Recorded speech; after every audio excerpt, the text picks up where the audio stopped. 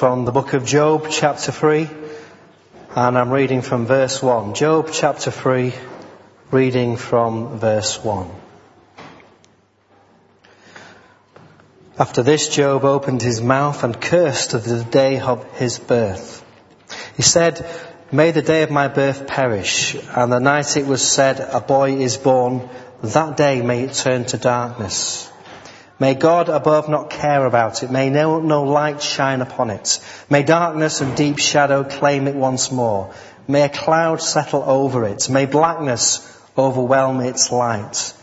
That night may thick darkness seize it. May it not be included amongst the days of the year, nor be entered in any of the months. May the night be barren. May no shout of joy be heard in it. May those who curse days curse that day. Those who are ready to rouse Leviathan, may its morning stars become dark. May it wait for daylight in vain and not see the first rays of dawn. For it did not shut the doors of the womb on me to hide trouble from my eyes. Why did I not perish at birth and die as I came from the womb? Why were there knees to receive me and breasts that I might be nursed? For I know I will be lying down in peace. I will be asleep and at rest. With kings and counsellors of the earth, who builds for themselves places now lying in ruins, with rulers who had gold, who filled their houses with silver. Or why was I not hidden in the ground like a stillborn child, like an infant who never saw the light of day? There the wicked cease from turmoil, and there the weary are at rest. Captives also enjoy their ease. They no longer hear the slave drivers shout. The small and the great are there, and the slave is freed from his master. Why is light given to those in misery, and life to the bitter of soul, to those who long for death that does not come, who search for it more than for hidden treasure, who are filled with gladness and rejoice when they reach the grave? Why is life given to a man whose way is hidden, whom God has hedged in? From sighing comes to me instead of food. My groans pour out like water. What I feared has come upon me. What I dreaded has happened to me. I have no peace, no quietness. I have no rest, but only turmoil." Let's pray together.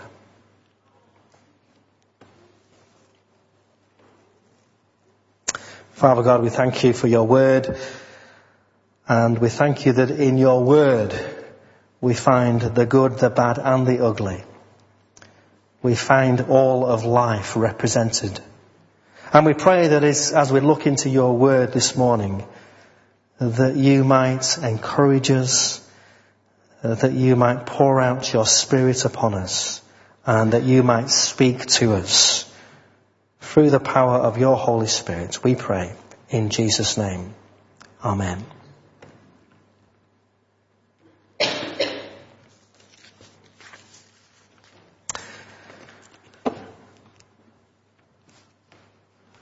In case you hadn't gathered, we are in the story of Job. We are living in the storms of life. And as I mentioned last week, the story of Job is a long story, 42 chapters in the book, and we're looking at it over a 6-week period, and we're encouraging people to read the book a chapter at a day.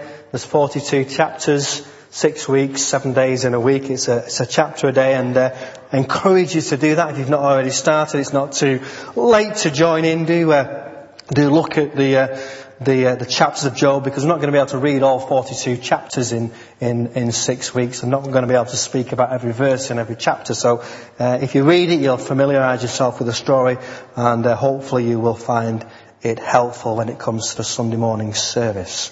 Last week we were looking at chapters 1 and 2, the calm before the storm. And we saw this picture that was painted of Job, of a wonderful tranquil scene where Job is the greatest man in the East, and he has all these sheep and donkeys and servants and children, and it's just this perfect picture that's painted. And we learnt the most important lesson, that Job was an innocent man, described in the text as blameless and upright, who feared God and shunned evil.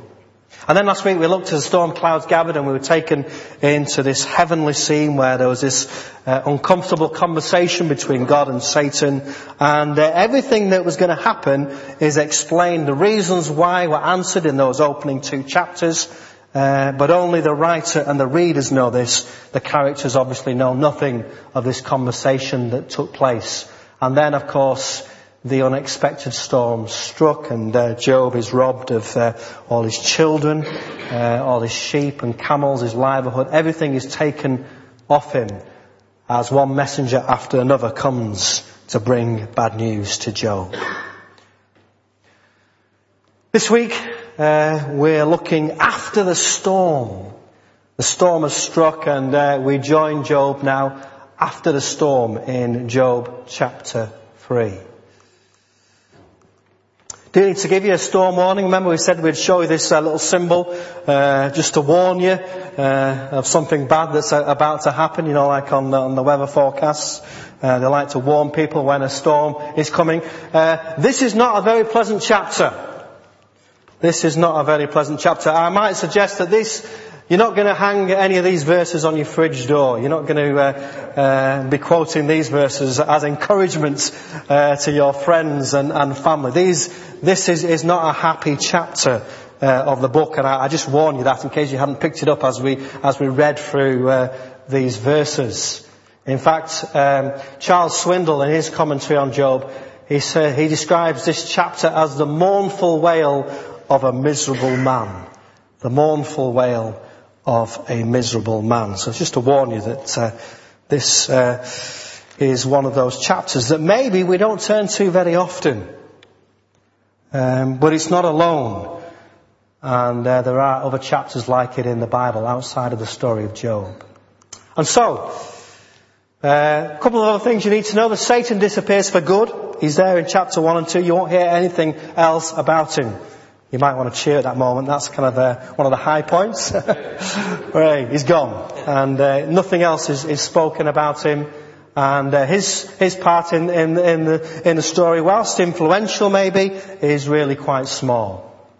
And of course, at the end of chapter 2, 3 friends show up. 3 friends show up.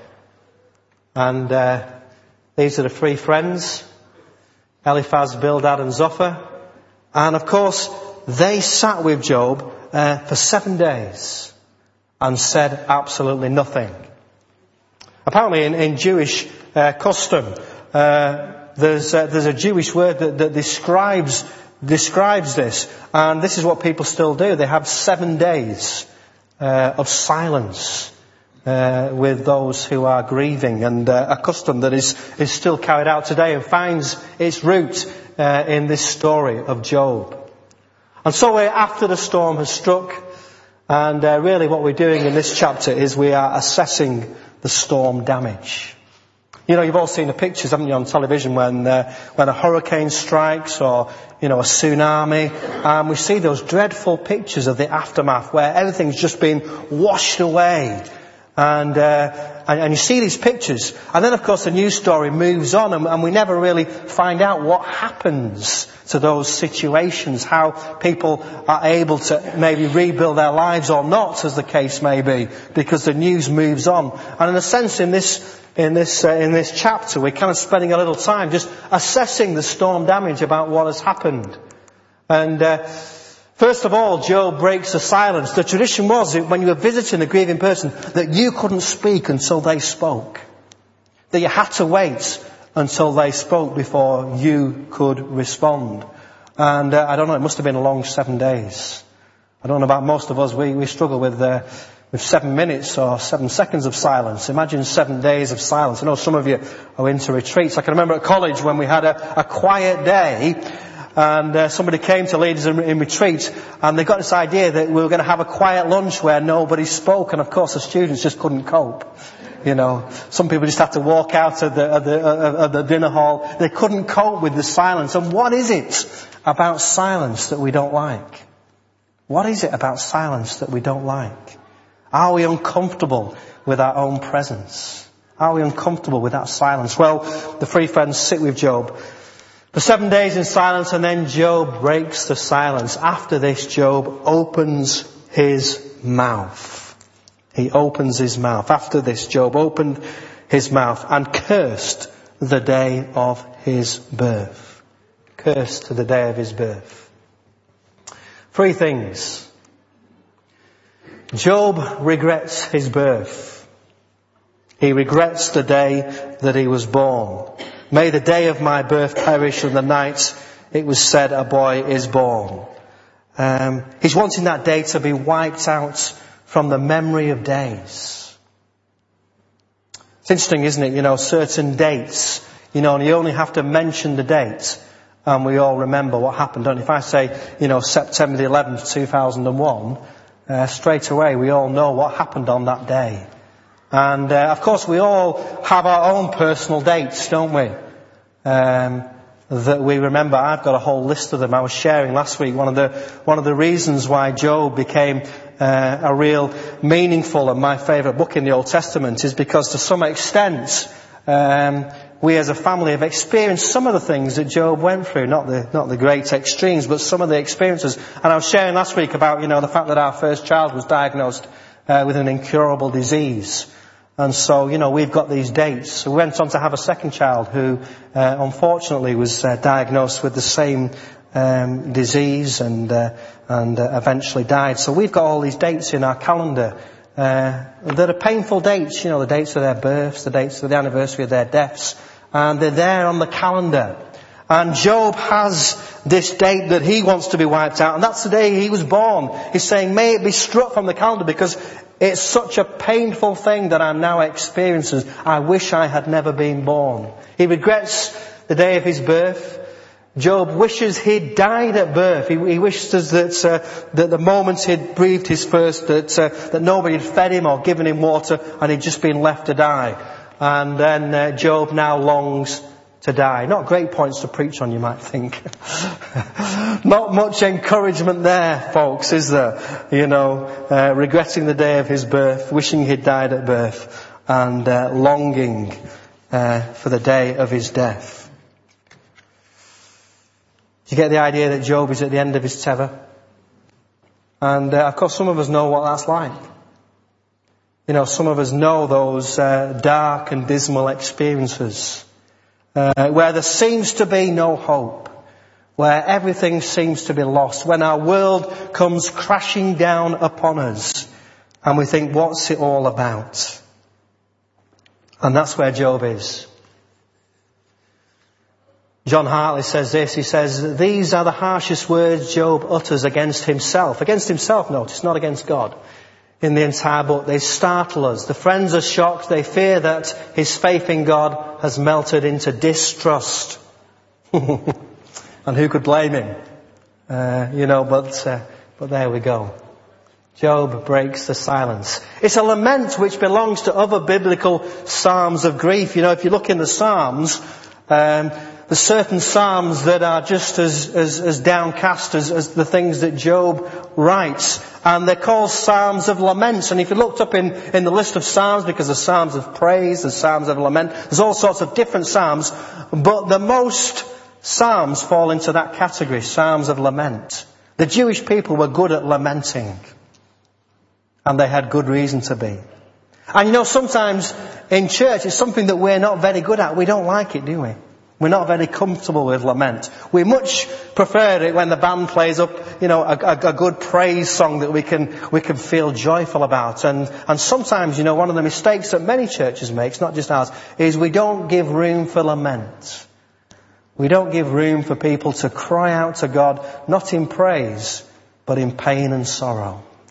Because it's okay to do that. And one of the things that we learn in the book of Job is that it's okay. That God can handle that. He can handle our questions. He can handle our laments. He can handle our grief. Even if those around us can't. Job breaks the mold. Job breaks the mold. The Job, you don't want to think of a man as great as Job in chapters 1 and 2. He's the same man as you meet in chapter 3. Why? Because we have a skewed idea that anybody who walks this closely to God lives happily ever after. After all, God loves you and has a wonderful plan for your life.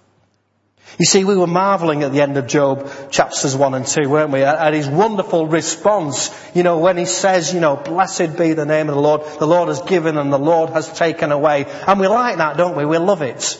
When people, are strong and a stiff upper lip, we like that, and we get them up on the platform to give testimonies about how they've coped with terrible tragedies in their lives. And so different is the Job that we meet in chapter 3. Some commentators suggest that this mustn't be the same Job. It can't possibly. How can it possibly be the same man who was so steadfast in chapters 1 and 2, but seems to be breaking down in chapter 3? Do you know, I thank God that there is a chapter 3 in Job. Because the Bible presents us with real earthly characters. The biblical heroes are not people that we can't identify with. They're not people that we can't identify. They're not so wonderful and so perfect that we think, I could never be like that. I can identify much more with the Job of chapter 3 than I can of the Job at the end of chapter 1 and 2. Because when life goes wrong, when our world caves in, this is how most of us feel. This is how we feel. And here we have a response. Job breaks the mold. And we shouldn't be surprised really, because if any of you know anything about the grieving process, this is what people go through. When you first hear the news, you receive some bad news, and there's a time of a kind of numb shock and silence as you just kind of recoil and you can't really take it in. And there's a kind of a numbness. And very often this is followed, by an angry outburst. Why is this happening to me? And you get angry about what's happening. It doesn't seem fair. Other people seem to get off lightly compared with what your experiences. And then of course in the rest of the chapters, chapters 4 through to 37, Job has his conversation, and it's a questioning and trying to work out what's going on. And this is actually a normal process that people go through, not always in the same stages, but this is a normal process. So we shouldn't be shocked that in Job's chapters 1 and 2, Job seems to be able to respond initially, pretty remarkably, and then with this time of silence. And we shouldn't be shocked by Job's depression about the fact that the realization of all that's happening to him has sunk in. The Job we meet in chapter 3 may bear little resemblance to the Job in the first 2 chapters, but it is the same guy. This is the same Job. It's the same man. God's testing is not to find out whether Job can sit unmoved like a stone. The test is about whether his faith will stand or whether it will fall. And we don't like that either, do we? But whenever we face difficult situations, whenever we suffer, it does become a test of our faith, whether we like it or not. As I said before last week, I'm not suggesting that every act of suffering is the result of a heavenly council meeting, and it would be unkind and untrue to suggest that. And I reinforce that isn't the case at all. But it does become a test of whether our faith can stand the tests and the trials that sometimes we have to go through. So Job breaks the mold, and then Job breaks down. His past is lost. His future is empty as far as he's concerned. And all he knows in the present is pain. All he knows in his present is pain. And he breaks down. And this is what happens to some people, isn't it? We know. It's happened to some of you. It's happened to some of our friends. It's happened to some of our family. And the weight of what is happening is just so unbearable that we actually break down. I have no peace, no quietness. I have no rest, only turmoil. Job breaks down. I have no peace, no quietness. I have no rest, but only turmoil. And again,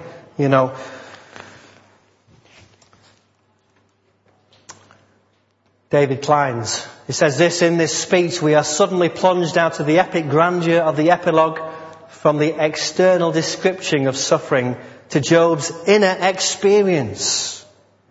We get an insight into what Job is going through. You see, at the beginning of the book, in the opening chapters, Job's faith and belief and his experience of life are in complete harmony. Job, the greatest man in all the East, with all the children and the cattle and the servants, has a perfect relationship with God, and his life matches it. But now the turmoil for Job is the fact that he still has this belief in God, but his personal experiences no longer matches his faith in God. His belief and understanding of God are no longer equated with what's happening to him. And this is the turmoil that Job faces, but it's also the turmoil that we face. You know, if we're honest, we believe, that we're on God's side and that God is on our side. And there's a certain expectation, that God will deliver the goods when we're going through tough times. And the tension comes when, like Job, our experience in life doesn't match our understanding and our belief in God. We believe that God should rescue us. We believe that God should save us. We believe that God should deliver us. And of course there's lots of passages in scriptures that we can quote, when we're feeling good and when God is rescuing us and saving us and delivering us and everything is great. But here in Job chapter 3, we meet somebody in the midst of pain and turmoil. And we see the inner experience of Job. Here we are invited to view the man Job in the violence of his grief. And unless we encounter this man with these feelings, we have no right to listen in on the debates that will follow. We must always read the book of Job as a drama of the soul. And that's why it's good that we're spending time looking at the whole of the book of Job. Because it would be very easy, in one sermon to kind of, paint the picture and to sweep quickly to the happy ending. Because believe it or not, the story of Job does have a happy ending. Hooray! Hallelujah! But sometimes we rush too quickly to the happy ending.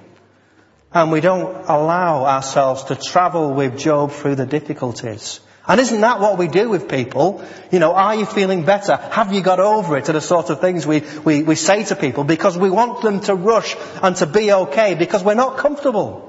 Let's be honest, we're not comfortable when people say, well, actually, I'm not okay. I haven't had a great week. Life is pretty lousy. We don't like it when people say that.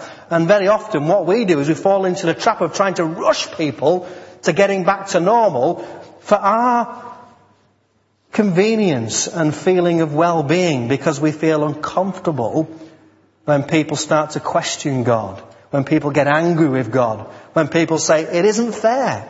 I've done nothing to deserve what's happening to me. Why is it happening to me? Why is my neighbour living a happy, carefree life and I'm getting all this rubbish? And one of the lessons that Job teaches us is that we need to travel this journey with Job, and we need to travel this journey with one another. And sometimes it's painful to be around people that are suffering. It's difficult. It's hard. It's uncomfortable. There's a sense of guilt about, gosh, these people are really suffering and actually my life's pretty good. And that's why we feel uncomfortable, because we recognise the unfairness. And maybe it starts us asking questions about God and things that make us feel uncomfortable. And that's why we just want everything to get back to normal and say, yeah, I'm okay, you're okay. And then we can just carry on as if nothing had happened. And so often we sweep these things under the carpet and we don't talk about these painful experiences. And so everybody else thinks everything's okay. And many people, carry on struggling. And they smile, the forced smile, because they feel that's what is expected from them. But Job teaches us something about what to do when life goes wrong. About how to cope. About how to express our anger and grief. And Job does curse the day that he was born. Notice, even in his worst moments, and this is probably the lowest, you'll be pleased to know, moment of Job's life, he still remains faithful to God in all this. And it's important to point that out, because do you remember the accusation in chapters 1 and 2 that, if God removed all these things around him, Satan accused God of building a hedge.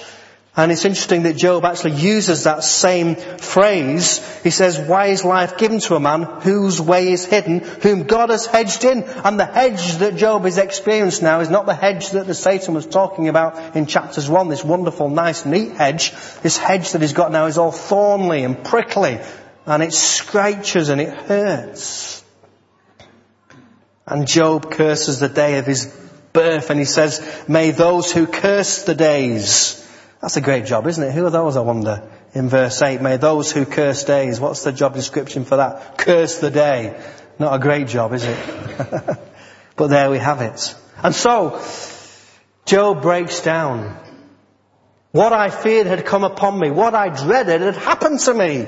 It wasn't that Job wasn't aware that in the world things did go wrong. It's always that it had happened to somebody else. It had been somebody else who had experienced all the hardships. And, in a sense, that's true of many of us, that the suffering that we see, when it's at a distance, we can cope with it. We can cope with it. We know that there are children starving in Africa and other parts of the world. We know that there are places where you just wouldn't want to live because there's wars and because there's famine and because there's storms that come and wreck the place. And we know about that, but it's always happening somewhere, far removed from our situation. And we can cope and we can pray and we can send money and we can do all sorts of things to help. But it's happening somewhere there. But it's when it happens to us that the rubber hits the road. And of course this was the Satan's second attack on Job. He says, yeah, it's okay, God, you've attacked those things. But actually attack the man himself and see if he still stands firm or whether he curses you. And of course, Job, in the midst of depression and turmoil, the anger and the questions, what he feared had come upon him, what he dreaded had happened to me, he still doesn't curse God. Curses the day of his own birth, but he doesn't actually curse God. The question that we await the answer, as Job breaks the silence, as he breaks the mould, as he breaks down, is will there be anybody there to pick him up? Will there be anybody there to pick him up? And that's what we are going to be looking at as we enter into the conversation with Job's friends. Will they be able to pick him up? Will they be there for him? And just as we were saying in Job's chapters 1 and 2, we get this picture of an innocent sufferer, and we see an example of someone who was to follow as the fact that Jesus was an innocent man who suffered. We also see in Job's lament something replicated in Jesus himself. The human Jesus on the cross agonizes, my God, why have you forsaken me? Jesus himself knew something of that inner turmoil when life has thrown its worst at you and Jesus stands there nailed to the cross. He experiences that same grief and anguish and inner turmoil. And so when we come to God and when we come to Jesus, we come to somebody who completely understands.